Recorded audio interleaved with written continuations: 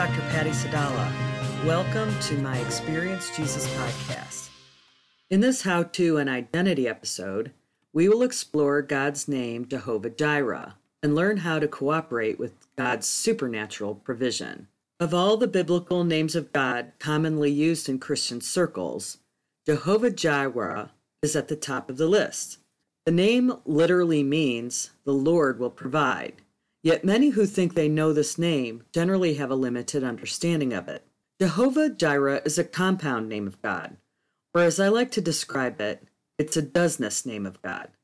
Jehovah includes the fullness of all that God is, or like I like to call it, his isness. Jehovah includes his omnipotence, omnipresence, omnibenevolence, and omniscience. All that he was, is, and ever will be apart from us. We cannot be a factor in God's isness because he is the omni-God before he created the heavens and the earth or anything at all. When you add the word Jireh to the name Jehovah, you add everything that he is to everything that he promises to do for us in the area of supernatural provision. So Jehovah Jireh's provision will not be constrained by any worldly or natural limitations. Abraham gave God this name in Genesis chapter 22, after his trying test where he was asked to sacrifice his son Isaac, and then the Lord stayed his hand.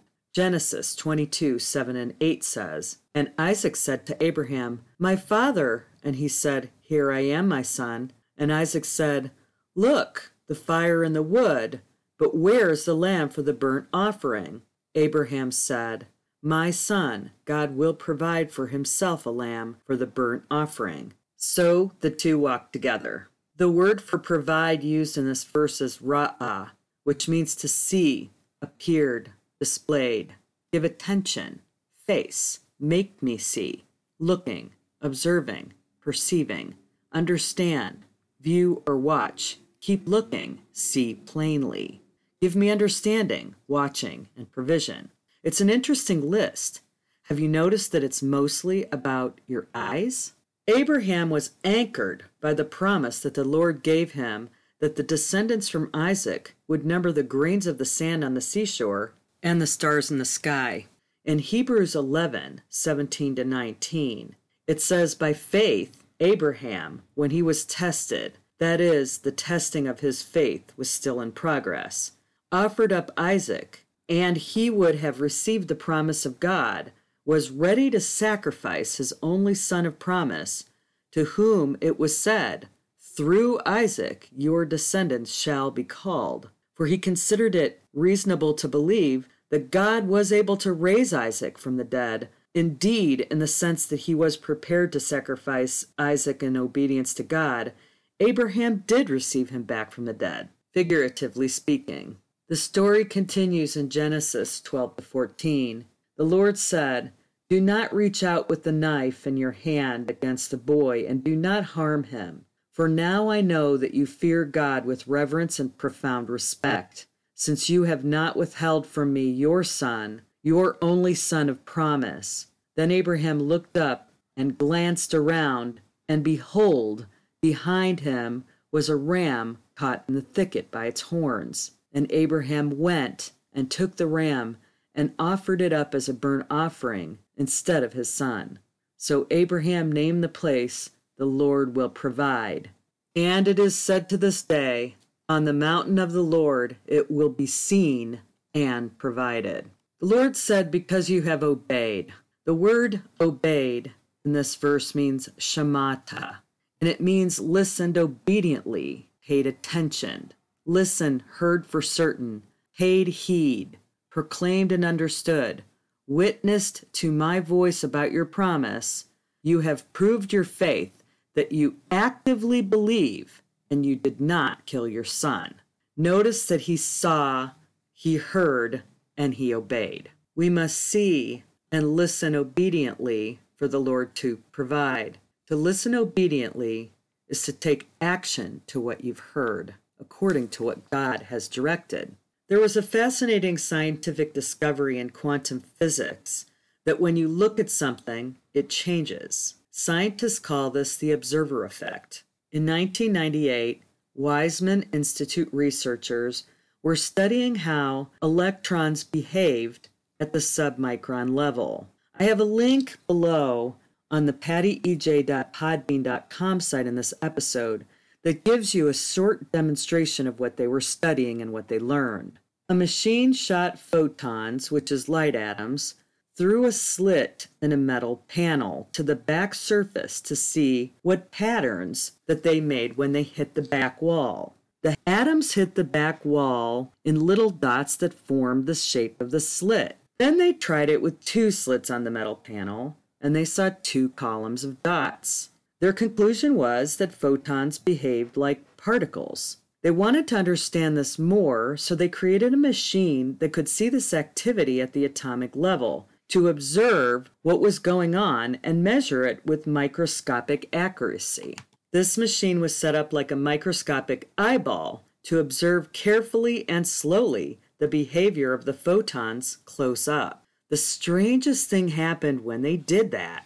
The photons started to behave like waves instead of particles. Waves roll like ripples, and because the atoms were waving out through the slits, they began to bump into each other, so it was no longer two lines, but patterns that looked like waves. The only change in the control of this experiment was observation. Scientists concluded that looking at something changes it. As they looked at the data, they watched the atoms flatten and transform. Scientists called this phenomena the observer effect, and it's been proven many, many times since 1998. They've seen that happen over and over again in scientific circles. God is a God of creation, and God created those light atoms. And what we learn is that when we fix our eyes on Jesus, and when we look at Him, we are transformed. When you look at Him, you are elevated to His perspective. You shift from looking at the natural to looking through His eyes and feeling with His heart and thinking through His thoughts. Hebrews 2:1-2 says, "Therefore, since we are surrounded by so great a cloud of witnesses, who by faith have testified to the truth of God's absolute faithfulness, stripping off every unnecessary weight and the sin which so easily and cleverly entangles us, let us run with endurance and active persistence the race that is set before us, looking away from all that distracts us and focusing our eyes on Jesus, who is the author and perfecter of our faith, the first incentive for our belief and the one who brings our faith to maturity, who for the joy of accomplishing the goal set before Him endured the cross, disregarding the shame, and sat down at the right hand of the throne of God, revealing His deity, His authority, and completion of His work." As cool and interesting as it is that when we look at Jesus, we are transformed, one of the things that I've learned is that when Jesus looks at you, He is transformed. Now, what do I mean by that? He becomes motivated to act on your behalf. When you fix your eyes on Him, it causes Him to look back at you, and His favor flows where His eyes are looking. When you engage with Jesus in your special place and have encounters with Him, and He speaks to you, and you begin to agree with His truth, your body begins to agree with that truth at the cellular level, and there's science that backs that up. Encounters with God that you have on these podcasts or in any of my books are not just figments of your imagination. They are powerfully transforming you because you're actually encountering God Himself. Seeing and hearing are both involved in the transformation process, and both are equally important. Romans 10:17 says, "So faith comes from hearing, and what is heard comes from the preaching of the message concerning Christ." I asked the Lord about hearing and speaking, and this is what He said. "I need you to do your part. That is, stay close to me so that you can speak in agreement with what I'm saying for you to do. In this way, you will learn how to become fully equipped to live and serve out the full anointing of the Holy Spirit.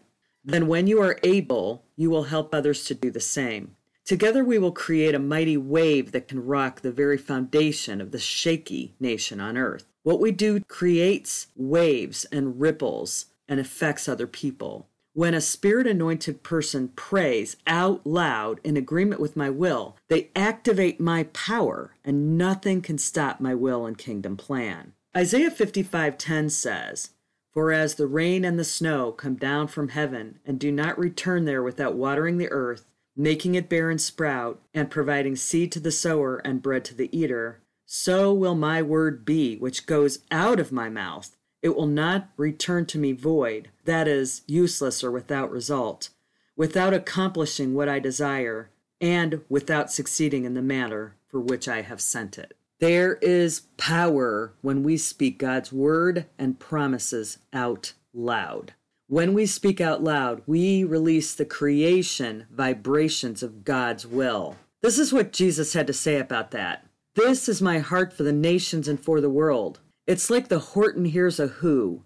When the small people on the speck believed the voice, they came together and they made their voice heard. When you do the same, I will magnify, multiply, and act powerfully in your favor. Be persistent, be faithful, and relentless in your hunger and thirst for me, and my time and my plan.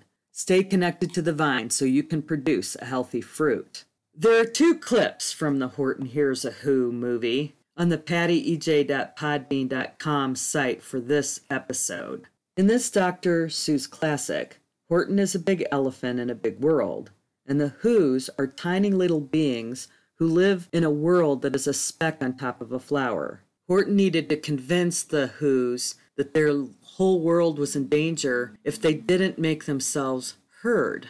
And so he encouraged them to make as much noise as possible so that the animals in his world would believe they existed and not destroy them. In the first film clip, we see that Horton has been able to convince the town that it is absolutely necessary for their voice to be heard in order to be saved. So every single person in the town is doing their best to make as much noise as possible. And Horton is doing his best to make sure that they don't drop the speck into boiling water. In the second clip, we see how Jojo figures out a way to magnify the noise so that they can be heard and their world was saved. For me, these film clips represent what it means to unify and believe God for the promises that he has and to speak them out loud until people can actively hear, and that means to be motivated to do something about it when they hear. This is an interesting kingdom season, and all the body of Christ needs to speak up and wake up the body of Christ to see what truth is the Lord speaking right now and how can we unify and agree with it. God's supernatural provision is not limited to physical needs. He also provides supernatural guidance. Chris Castro and I were long-distance acquaintances about 8 years before this story began. I knew her as an online colleague when we belonged to the same website platform marketing community. We were connected on LinkedIn and Facebook, but we were not intimate friends. I received a call from her asking if she could come and stay in Cleveland and spend 2 nights at my house. I'm not sure why it was so easy to say yes to that request, other than I sensed that it was God's idea. And George and I welcomed her into our home. Ours was one of 64 such stops. In Chris's approximately 14,000-mile journey over about a 6-month period of time, guided one step and one day at a time by the Lord's direction. It all started with a prophetic message. Here's what Chris had to say about that. On June 6th of 2018, a prophetic word from Mary held. It was about a month before God invited me on this adventure. The prophetic word said, "I'm underneath a glass floor. I see you walking, and then you stop, and then you walk again. As you were walking, you were looking down because you couldn't see the floor. The Lord said you're going to have seasons in this transition of life, and you will go on a journey where you step, you're not even sure there's something to step on here, but you're going to do it. I just encourage you that He is your floor. It may appear that there's no floor to step out on, but your faith will take you there." Chris shared that about a month after that prophetic message, she was really frustrated with her finances, and she flippantly said to the Lord, "I might as well just live in my car." And before she knew it, the Lord was saying, "Well, all right." It was hard for her to believe that the Lord was actually directing her to go across the country without even knowing where she was going to lay her head. Sometimes she wouldn't even know until 24 to 48 hours where she was supposed to go next and who was going to put her up for the night from Celebrate Recovery.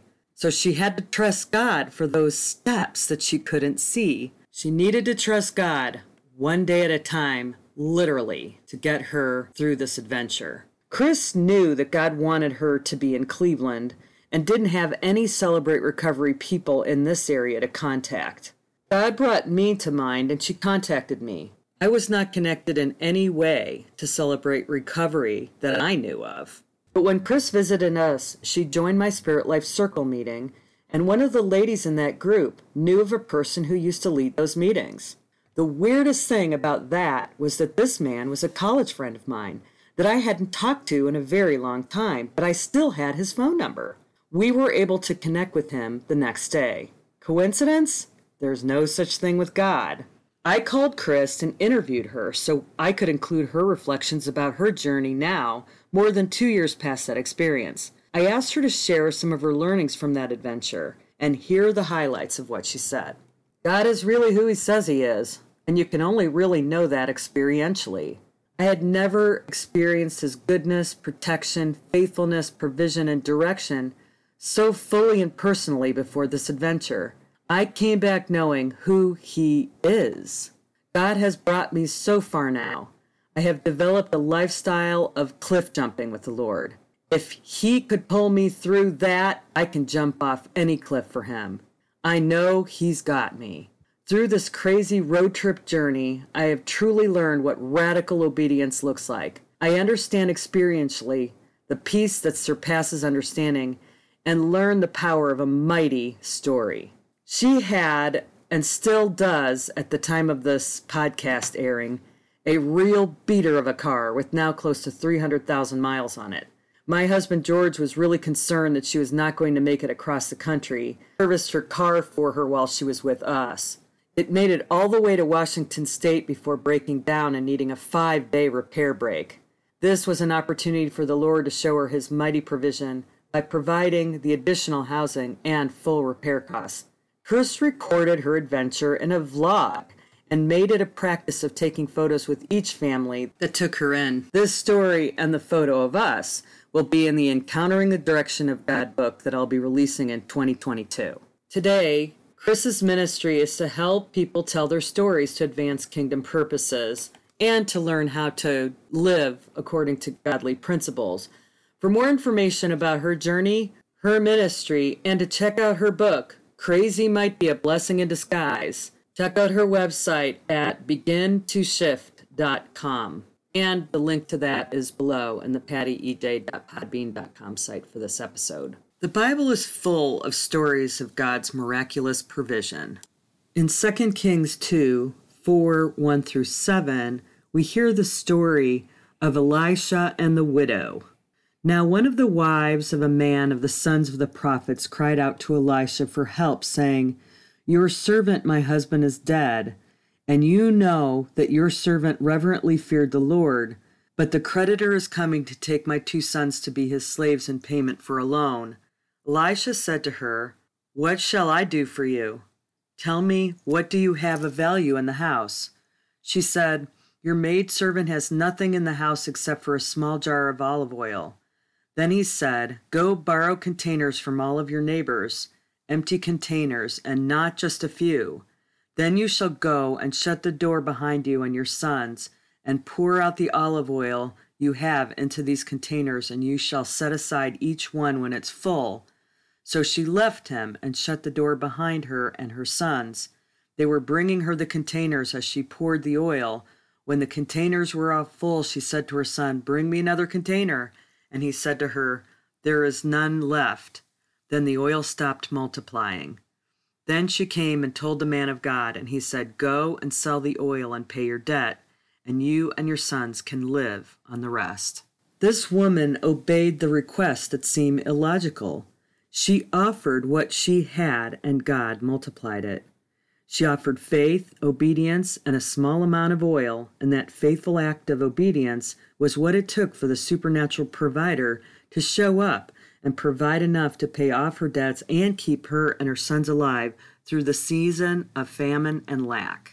Among other wondrous biblical stories, there is obviously the miracle of the raining of manna that lasted for 40 years. See Exodus 16. They refer to it as the bread of heaven because it fell from the sky 6 days a week and fed the Israelites for 40 years. It was just enough for each day. If they tried to save it, it would be infested with mealyworm bugs the next day. It did not fall on the Sabbath because they were not allowed to work on the Sabbath. So, the day before the Sabbath, a double portion would fall and be collected. This was a sign of the Lord supernaturally caring for the physical needs of his people. God provided manna to sustain the Israelites in the wilderness physically, and he sent Jesus to provide for our spiritual needs. Jesus referred to himself as the bread of life. In John 6:35, Jesus replied to them, "I am the bread of life. The one who comes to me will never be hungry, and the one who believes in me as Savior will never be thirsty, for that one will be sustained spiritually." My friend Jeanette shared with me the story of God's supernatural provision for her family. Jeanette and her husband Denny had twins about to graduate from high school and head off to college. They had a third child who would be graduating only 2 years after her brothers. So there would be a season with 3 kids in college. Jeanette will take the story from here and share her own testimony. She said, Spencer was a stellar student, actively involved in school and sports, and graduated in the top 10 of his class. In addition, he was very focused on wanting to earn a degree in engineering, thus narrowing his choices of colleges to attend upon graduation from high school. It seemed like it should be an easy decision of where to attend and that some financial assistance could be obtained. Boy, were we wrong. After being tossed around by his first college choice, we eventually received a word that he was not accepted. We were at a complete loss. None of the other schools were offering him any money or other loans, and we didn't know what we were going to do. Then one day, while my husband and I were talking about it with Spencer, the Lord spoke in his so gentle voice to me and said, "Have you asked Spencer the desire of his heart? Because I put it there." Immediately, I halted our conversation and asked Spencer if he could go anywhere regardless of money. Where would he want to go? And he answered, the University of Cincinnati. Knowing that it was about $25,000 a year, and that despite all of Spencer's hard efforts during high school, he didn't receive one dime of assistance, we weren't sure how we were going to pay for it. Sure, loans were available, but my husband Denny said loans aren't aid, they're a burden. So we were hurt. In Spencer's words, what else could I have done? With tear-filled eyes, we had no answer, so I looked to God and said, "You need to figure this out." And sure enough, the Lord did figure it out. Just not the way we would have preferred. His plan was for Denny to lose his job. Yes, 2 weeks after Spencer's decision, and with 2 boys set off to go to college in the fall, our main source of income was swept away, and no unemployment was received. And with that, we contacted financial aid, hoping to receive a small amount of aid. All summer long, nothing different happened. No words on any aid. We just assumed that it didn't matter. Less than a week before tuition was due, we received a notice that our financial aid status had changed. We had no idea what that meant, and upon calling the university, they had no idea either. Not seeing or hearing anything, we nearly drained an account and paid the tuition bill the day before it was due. Then, as God would have it, after that act of obedience of us paying the bill, God paid us. We received a credit in our account the very day the tuition was due, and not just for 1 semester, but for 2. The amount was 5 times as much as we were hoping for. Only God can do that. We learned a valuable lesson. God's ways are indeed higher than ours. Since then, we have continued to be blessed. The program Spencer is enrolled in is designed and such that several paid co-ops are required for the degree. Thus, Spencer can work and earn money one semester and turn around and pay the next. God knew all along we were going to be able to afford this. And I should note that Spencer's first school of choice does not even have such a program. What a blessing that he didn't get accepted into the school, as he would have had to have taken a large loan for sure. Praise God. He knew the better path for us. We also experienced many other financial blessings during the 10 weeks that Danny was unemployed. Truly miracles. God showed us He is our provider, and since then we have never worried about provision. God is our source. Jeanette Chamberlain. God's ways are different than ours, and we need to remember to not tell Him how He's supposed to do it, and don't pray below God's best. Just enough to meet your natural situation need is not God's plan for you. Pray God's best. You don't need to know what that means. Just trust that He knows what that means. Okay, let's talk about the principle of sowing and reaping. Sowing and reaping is a supernatural law.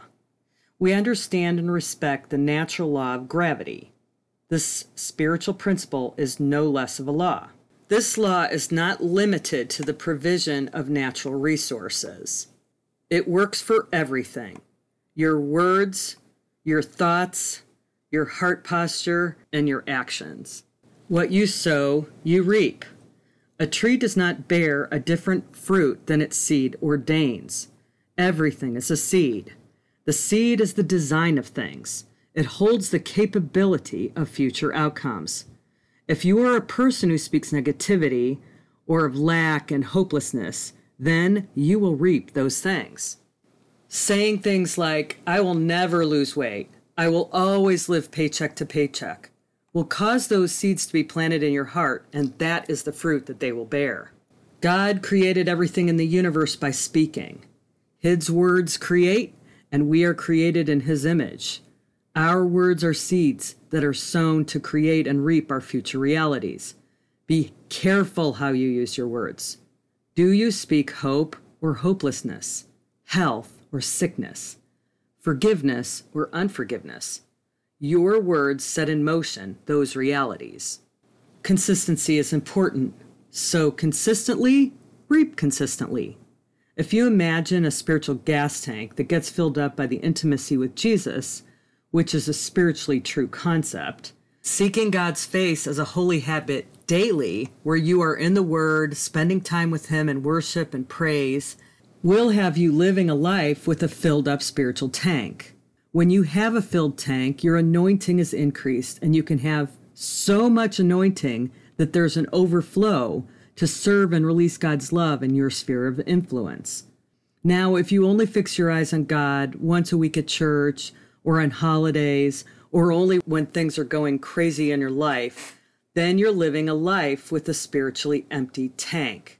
This ruins your spiritual engine, and negativity begins to affect your health and relationships. Sow your time, talents, and treasures consistently, and you will always have enough to get you through whatever life throws at you. More important than consistency is your heart posture. God speaks the language of the heart and knows your true motivation. Going to church 3 times a week and resenting it the entire time you're there will lead to negative reaping consequences. When you sow grudgingly, it doesn't count as positive sowing, but actually negative sowing, because what you're really sowing is resentment or stinginess. Sowing with the heart of gratitude is the kind that reaps blessings.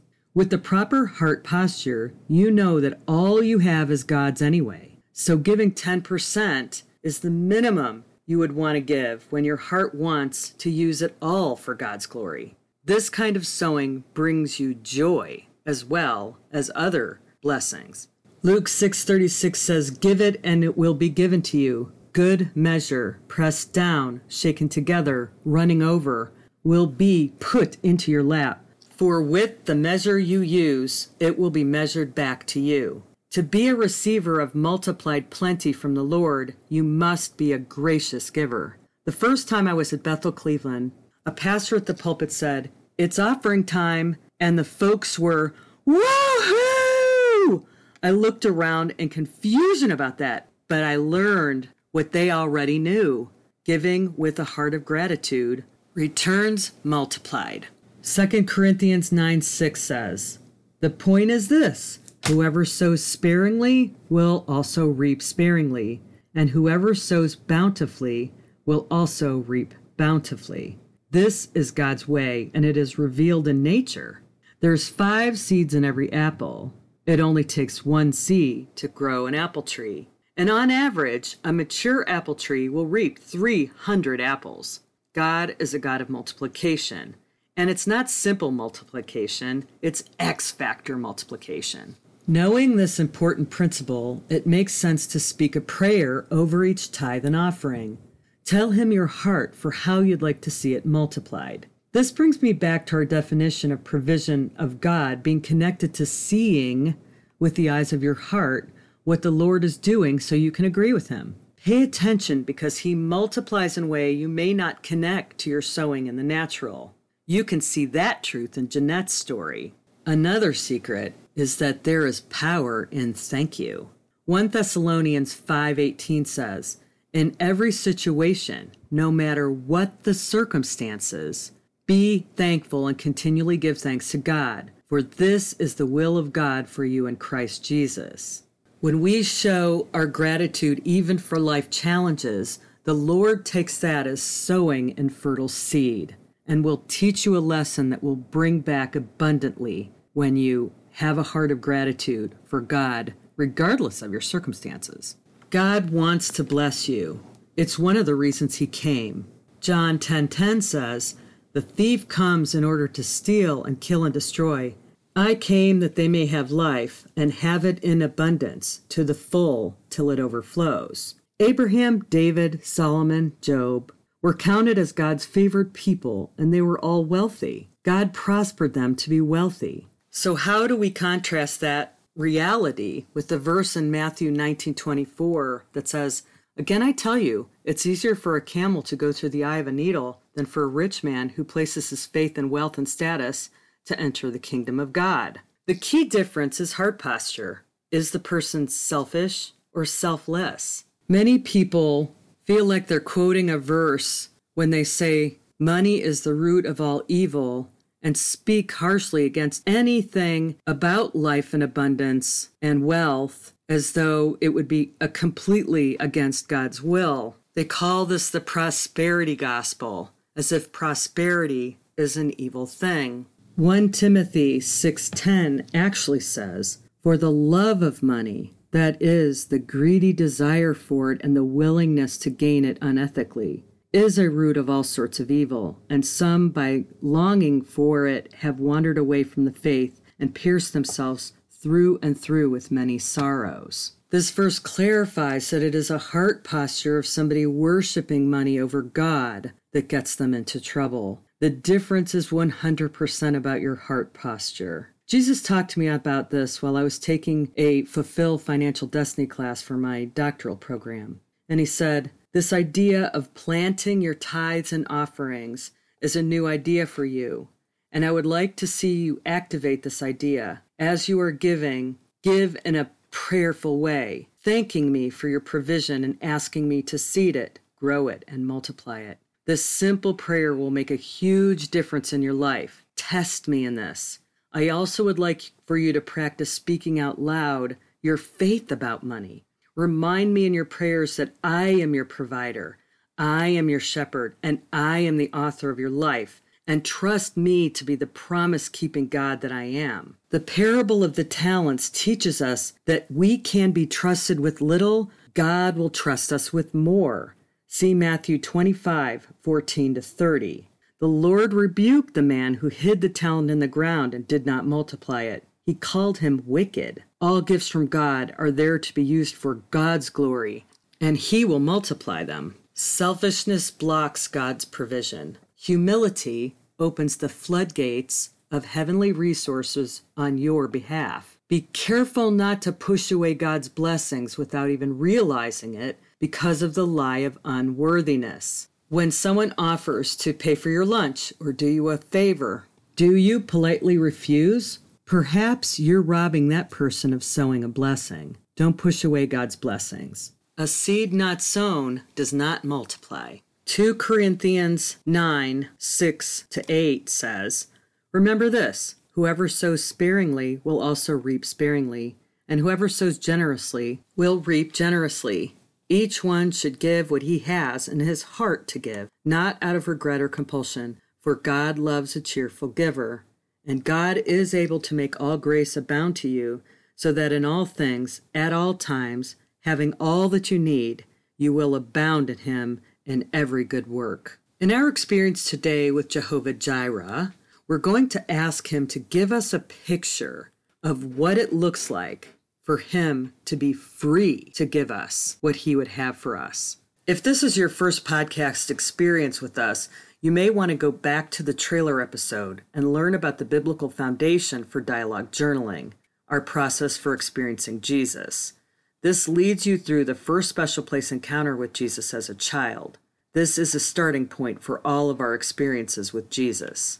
For best results, it is always good to properly posture your heart for your experience by welcoming Jesus' presence with praise and thanksgiving, and playing with him in the special place as a child for a few minutes before asking for anything from him. Today in your special place, we're going to ask Jesus to do a specific thing with you.